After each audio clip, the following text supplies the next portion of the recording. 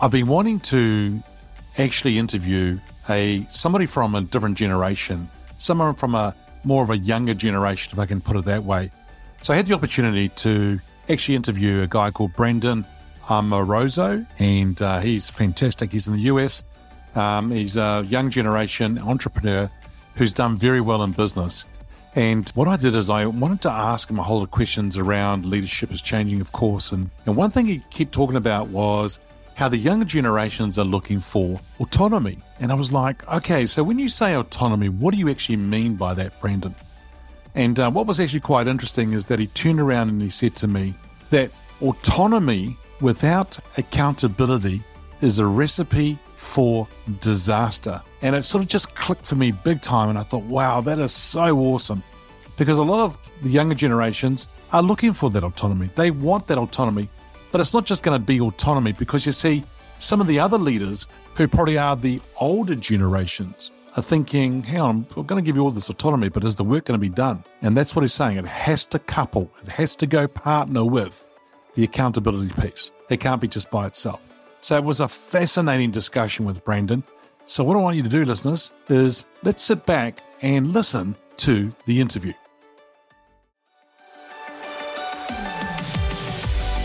Welcome to Leadership is Changing.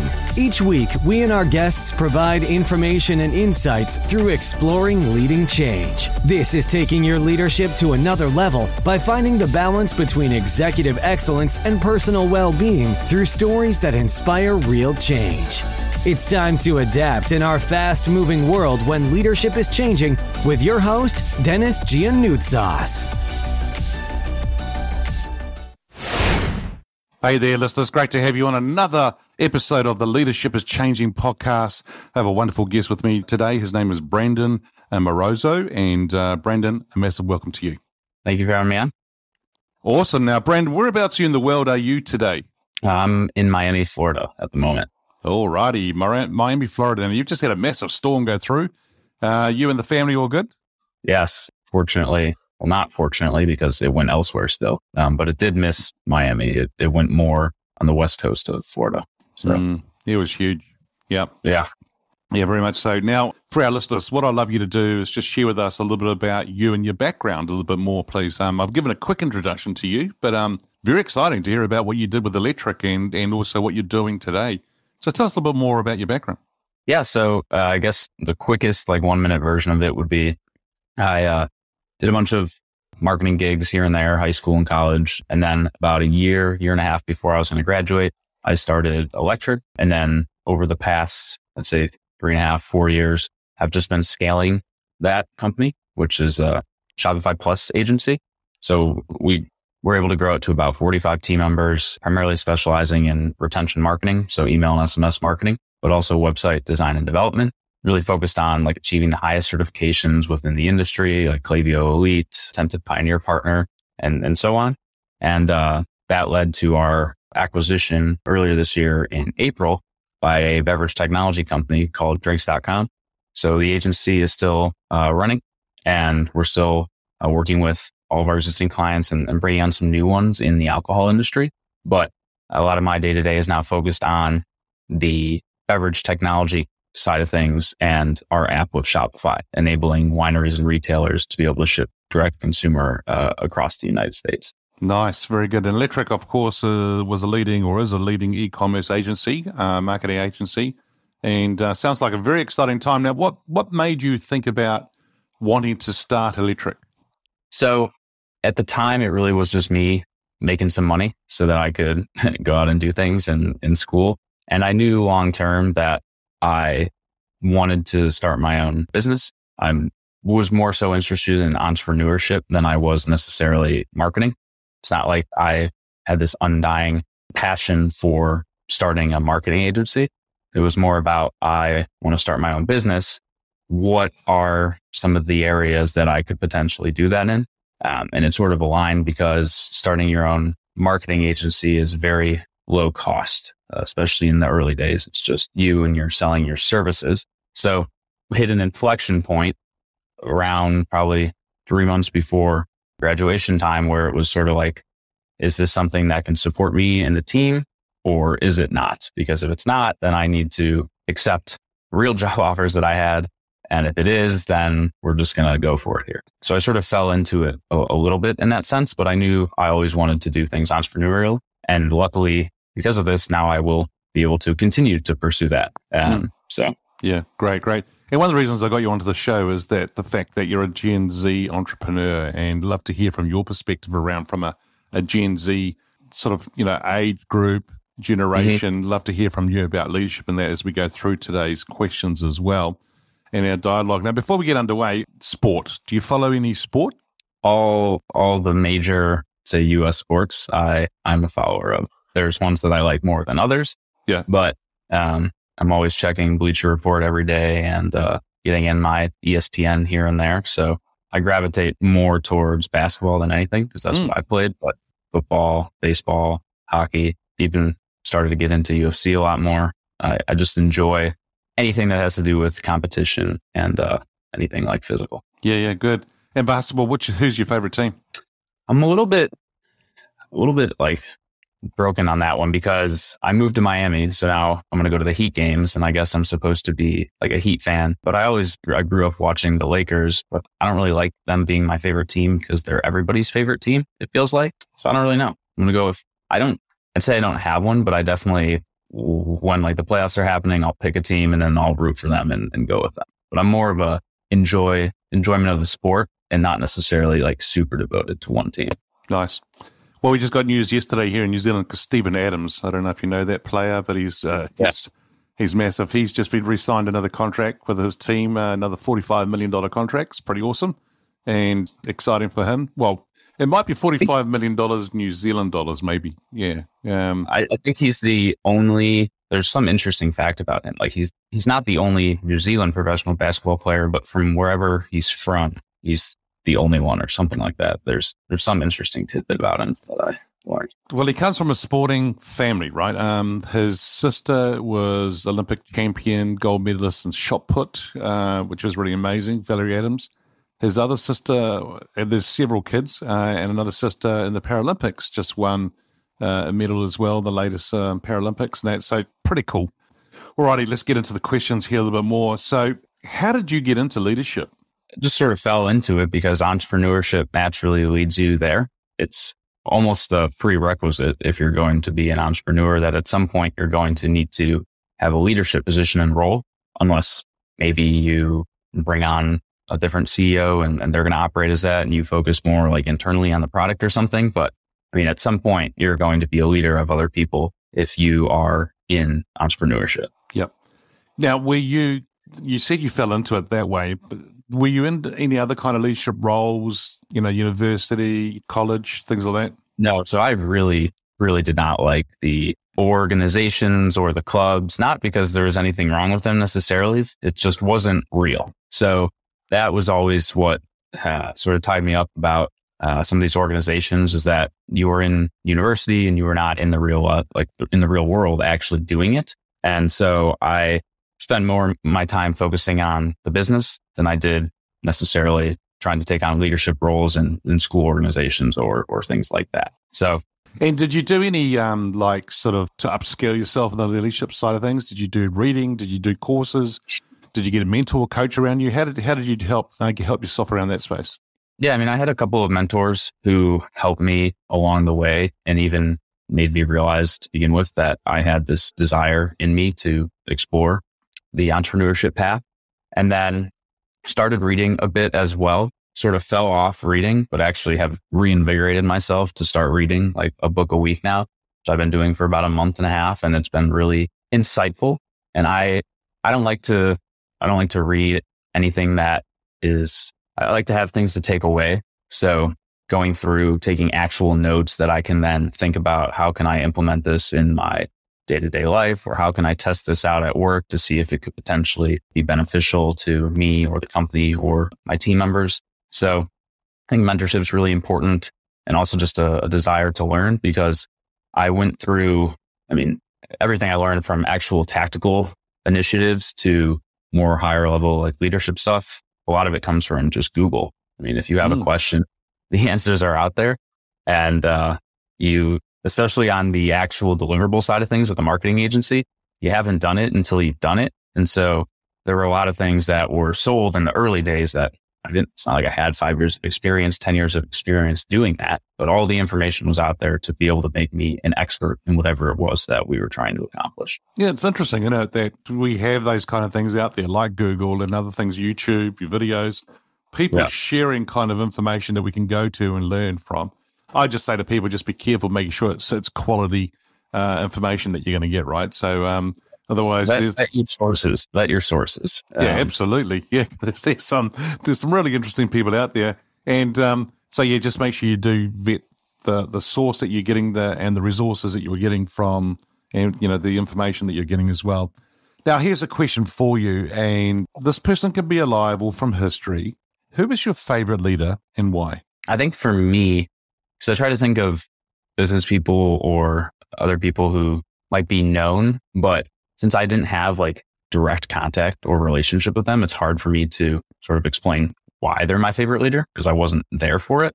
So I'd say probably it would be my grandma because she's essentially like was the leader of the family. Mm-hmm. And that I would say is actually more complicated than being the leader of a business, especially when you have a larger family with a diverse set of background, views, beliefs, just really everything. And she was the one that was the glue and able to put aside her own sort of opinions or thoughts for the betterment and making sure that there was unity amongst the family. So I would say her for sure. Yeah. And it sounds like grandma's passed. Yeah. Cool. All right. So tell me, if you were to have another chance to sit down with your grandma and have a cup of tea or a coffee with her, would there be a question that you would love to ask her in relation to leadership? I think what would be most interesting to me is understanding how she decided when and where to pick her battles, because there's definitely a lot of times that she suppressed her own like desire to take a side or do something to keep the overall cohesion and the family ship moving in a positive direction. So I think that would be where I would have my questions around. Yeah, good question. A very good question because, sometimes as leaders, we need to possibly bite our tongue a little bit longer or have a little bit more patience with some people with the situations, what's going on. And yeah, absolutely. I think that's a very, very good question. I wonder what she would say. Be brilliant to know, eh? Yeah. All right. Or the best would be just unfiltered. You don't have to deal with the repercussions of it. What's your opinion on a situation without taking into account the fact that you're supposed to be stewarding the ship here? Mm-hmm. Yeah, good. Very good. Now, the show here is called Leadership is Changing. And when I mentioned that title or that statement, what does that mean for Brendan? So I think part of it has to do with the different generation that's coming up as well, which we can touch on at some point. But sure. For me, historically, leadership has been about giving direction and typically rather specific direction. And I think how that's changing is now it's really, at least that's what it is for me, is about empowering like your team to bring their own ideas to the table, to think about, is there a different way that we should be doing this? And then as a leader, you have to have sort of the humility to take that approach and understand that your main role is really just to empower and shepherd the rest of the organization in a way that is collaborative and not some top-down approach where you come up with ideas in a vacuum and then it's your idea and your success. Success looks like everybody else being successful. Oh, I like that. And tell me, from a Gen Z or other generations as well, we're having a lot more younger people coming through into the workforce, of course. And there are still, it's really actually quite funny because we've got the older generation of the workforce still there. We've got the newer ones coming through, and it's a little bit different for everyone. Any tips, any thoughts, anything else that you think from a leadership is changing perspective, what leaders should be thinking about if they're employing younger or other generations? I think there's a tendency to think that younger people are lazy. It just seems like that is the narrative sometimes. But I think people would be pleasantly surprised to see just how like entrepreneurial and self-starting this generation is. but they're also not the type that you can put into a little box and just have them do X, Y, and Z from 9 to 5 because they think beyond that.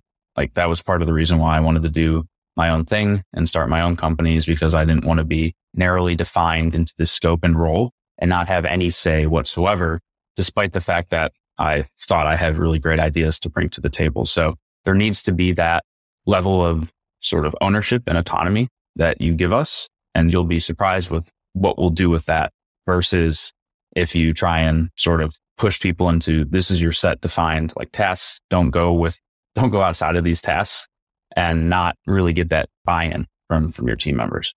Yeah, it's interesting you say that because I'm a Gen X and I'm the same. Don't put me in a 9 to 5. Don't put me into a box. I just want to go and do things. But, I want to feel like that there is a team here. There is a purpose. There's an empowerment here.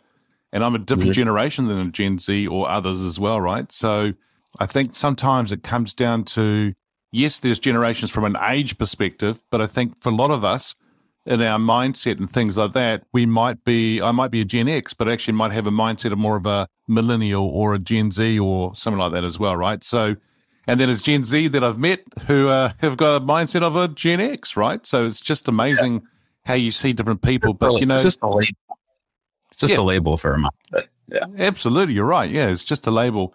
However, we got to be smart about it and understand people. And I think that's what you're saying here is that understand who the audience is in front of you or the team is in front of you and how do you get the best out of them, I think is probably what you're coming along to say here in the space. Yeah, and it's not going to be the same for everyone.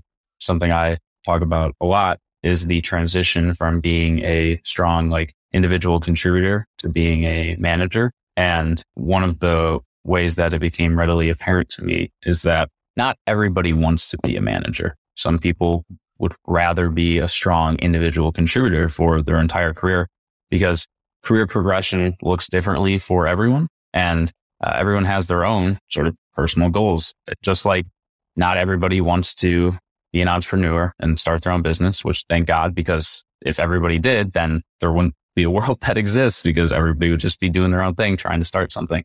But understanding that was really important for me because it led to open conversations with team members about what they wanted to do, where they wanted to go. And then it's your responsibility as a leader to help them achieve those things, both professionally, but also personally. Yeah, no, that's great. That's great. And I like what you said before as well around your success is others' success. And tell us a little bit more about that. Successful team members inherently create a successful business. And I'm sure there's cases where you can have a successful business, but maybe your team members' lives are in shambles and all they do is work and they're not really bought into the company. But that is not somewhere that people want to work nowadays. That's not how you're going to thrive and set your business up for long-term success. You might be able to hack your way into that in a couple of years, but to really build a sustainable, thriving business, you need to have sustained or thriving employees. So that was sort of what that comment came out of. Yeah, that if the rest of the team's successful, you're going to be successful as well. Yeah, I agree. I think it's so important. And you're right. I mean, there's a lot of people who don't want to be the manager, don't want to be the CEO, don't want to be the C-suite person or the team leader, right? They don't want to do that. Quite happy to be the technical person and may not be a technology kind of person, but more of a expert around their domain and be that individual contributor and do that very well. And I don't know about you, but for me, that's what I want. I want people to be the best that they can be at what they do. And if I can empower them to do that, awesome. That's really cool. Why? Because we're all going to see the best out of it and it's going to benefit everybody. And I think that's really important. Now, what we've talked about is, of course, we just touched on a little bit about technology. You and I are living in a world and seems to be getting faster and faster all the time. Technology, data, business, even from a social perspective, it's getting faster. What, in your view, because you're seeing it, and actually you're having to help some organizations now as well around different areas from the Spotify perspective and helping them in their business and so forth. What are you seeing with leaders today in this fast-paced, ever-changing world? What do you reckon is going to help them be successful going forward? I think the understanding that the BS detector of team members has never been higher not only as an employee, but as a consumer, just across all facets of life. People have so much information at their fingertips that they see through statements and that are just words. And so it really is about action. And what I think makes a successful leader in today's sort of fast changing world is the understanding that they can always be doing better. And that's something that I try to stress throughout our organization and with our team, is that we can always be doing better. And that starts with me. And the only way that you can do better is to have a completely sort of open mindset to feedback, ideas, no matter the source. And that is how I see the most successful leaders acting today. And you know what, Brendan, I mean, we talk about people can do better, and we're not saying that they're not doing well. They're doing very well. It's just how we can go to another level is what we're saying as well, right? And so Exactly. if we can take them to another level, that'll be great to be able to do that and see that, because not only they are going to probably feel a lot better at as well by achieving more, feeling like they're growing, and then on the other side, the business will do well too. So it's a byproduct. So as you said, other success is going to be your success or the business success, which is Exactly. I love what you just said there about the BS the radars, I call it, right? The BS radar out there that can detect things going on. You're right. People aren't stupid, and they'll see through people who aren't authentic or really, who are trying to pull the wool over their eyes.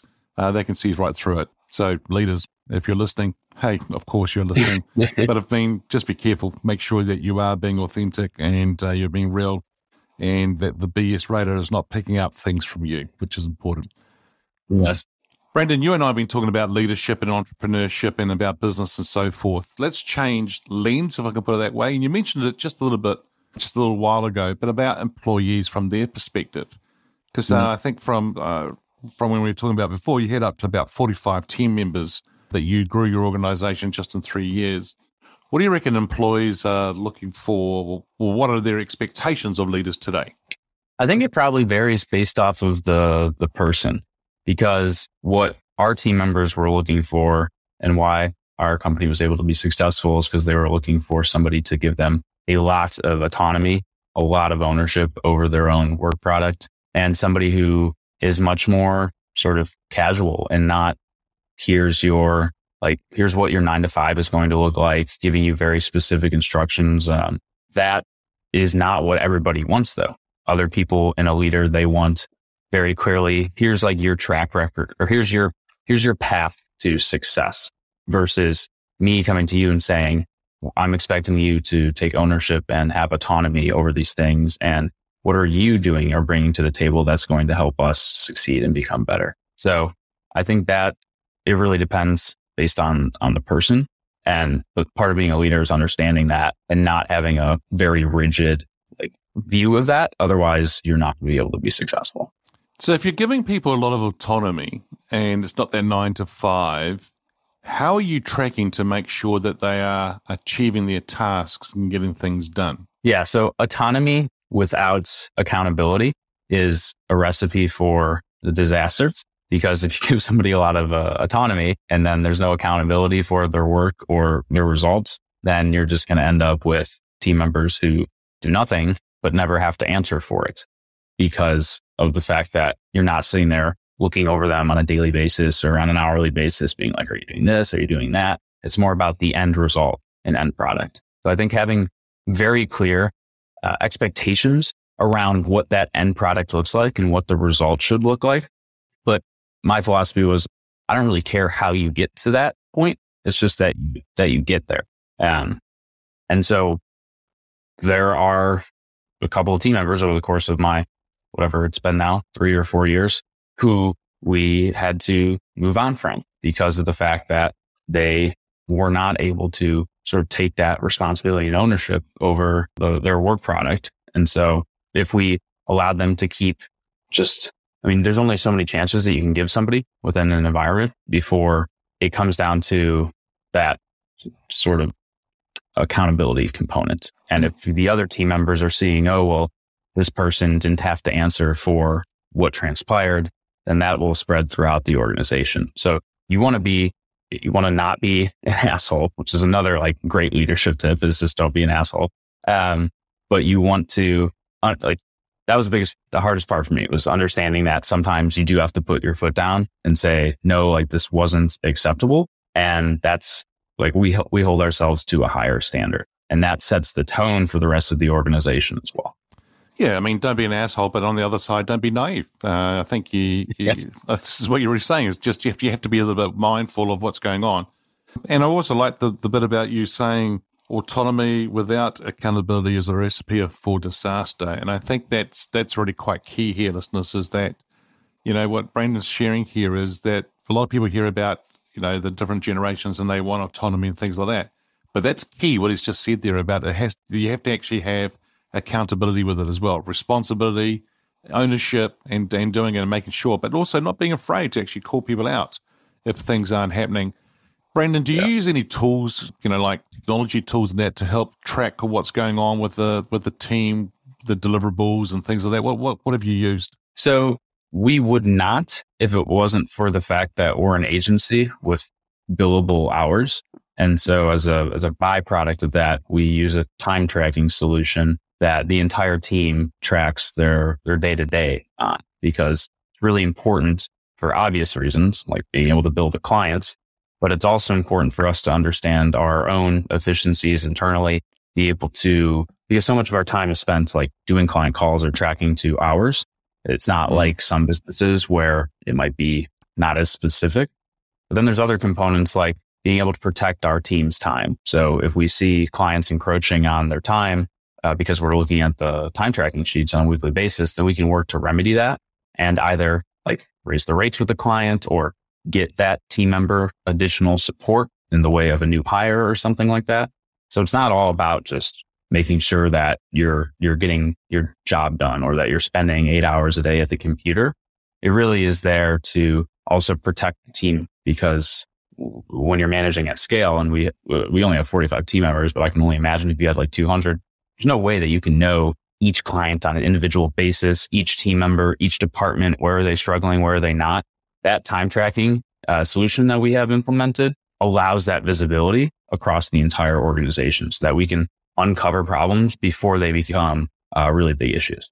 I mean, 55 brands that you're working with, with 45 team members, that's a lot. I mean, it's a lot to work on and get it going. So you definitely do need to have something there, which is important. Now, for communication tools, did you use a tool with the team in relation to communication? Yeah, so we use Monday.com for project management, and then we use Slack for all of our internal communication, but then most of our client communication as well goes through shared Slack channels. And then obviously we'll email every now and again, but Slack is primarily where most information is distributed. And then we'll meet on a recurring basis as well, because we are remote first, to make sure that you're still getting that face-to-face, which is important. Mm-hmm. Yeah, it's really important. But yeah, wonderful tool, Slack, to be able to do. Yes, I don't even know what I would do without it at this point.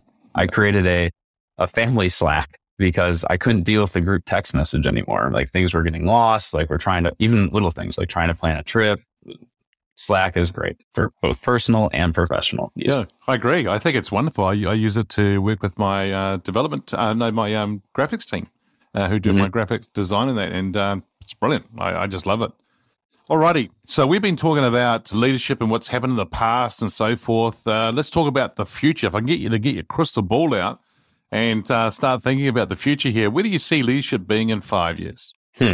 Well, if I knew exactly where it was going to be in 5 years, I would be set. But I think we're going to continue to see this. I think historically, change has happened more gradually, and like fluctuations weren't as extreme. But just across the board here in the last 2 years, 3 years, I think COVID accelerated it, but you were seeing it before then as well. Just how much things change very quickly, whether it's the stock market, if it's the balance between employers and employees, because there's always this sort of power balance in any given economy or situation where either the employees are more in power or the employer is. And since COVID, that pendulum has flipped like 8 different times. So where leadership is going to be in 5 years is going to be navigating this constant change and that's happening all around us, because things just happen instantaneously now, it feels like, versus happening gradually over time. And leaders are going to have to be able to adapt to working with people who prefer remote, people who prefer to be in office. And you're going to have to, especially if you've been a leader for a while, drop some of your preconceived notions around what leadership looks like. Because if you keep trying to stick to your true and try ways, you're probably going to be left behind. Yep. And that's the introduction to my podcast, which is, what we're finding is that a lot of leaders and organizations aren't changing quick enough, which means they run the risk of becoming irrelevant and being left behind. And it's exactly that. And we've seen many, many organizations and individuals and teams be left behind because of that. So it's important. So listeners, there you go. Make sure that you are staying relevant. Make sure that you are able to navigate through this constant change that we have experienced. And as Brandon says, we'll experience it more. It's just going to get faster and happen rather than sort of gradually happen. It's going to happen a lot quicker. And so make sure we are able to do that. Brandon, I want to thank you for being on the show today. If our listeners are wanting to get hold of you, where should they go? So they could go to our website, which is electricmarketing.com. It's a Q instead of a C at the end of electric. Or you can reach out to me at brandonamoroso.com or on our LinkedIn properties. And we'd love to chat about anything. Me personally, about anything to do with entrepreneurship or business, but obviously have a lot of e-commerce and marketing experience. And then if you are an e-commerce brand, then Electric would be the place for you to go. Awesome. We're going to put those in the show notes. So once again, hey, thank you so much for being with me on today's episode. It's been a real pleasure talking to you. Thank you. Thank you for having me on. All righty. Hey, listeners, thanks for joining us. Until next time, bye for now.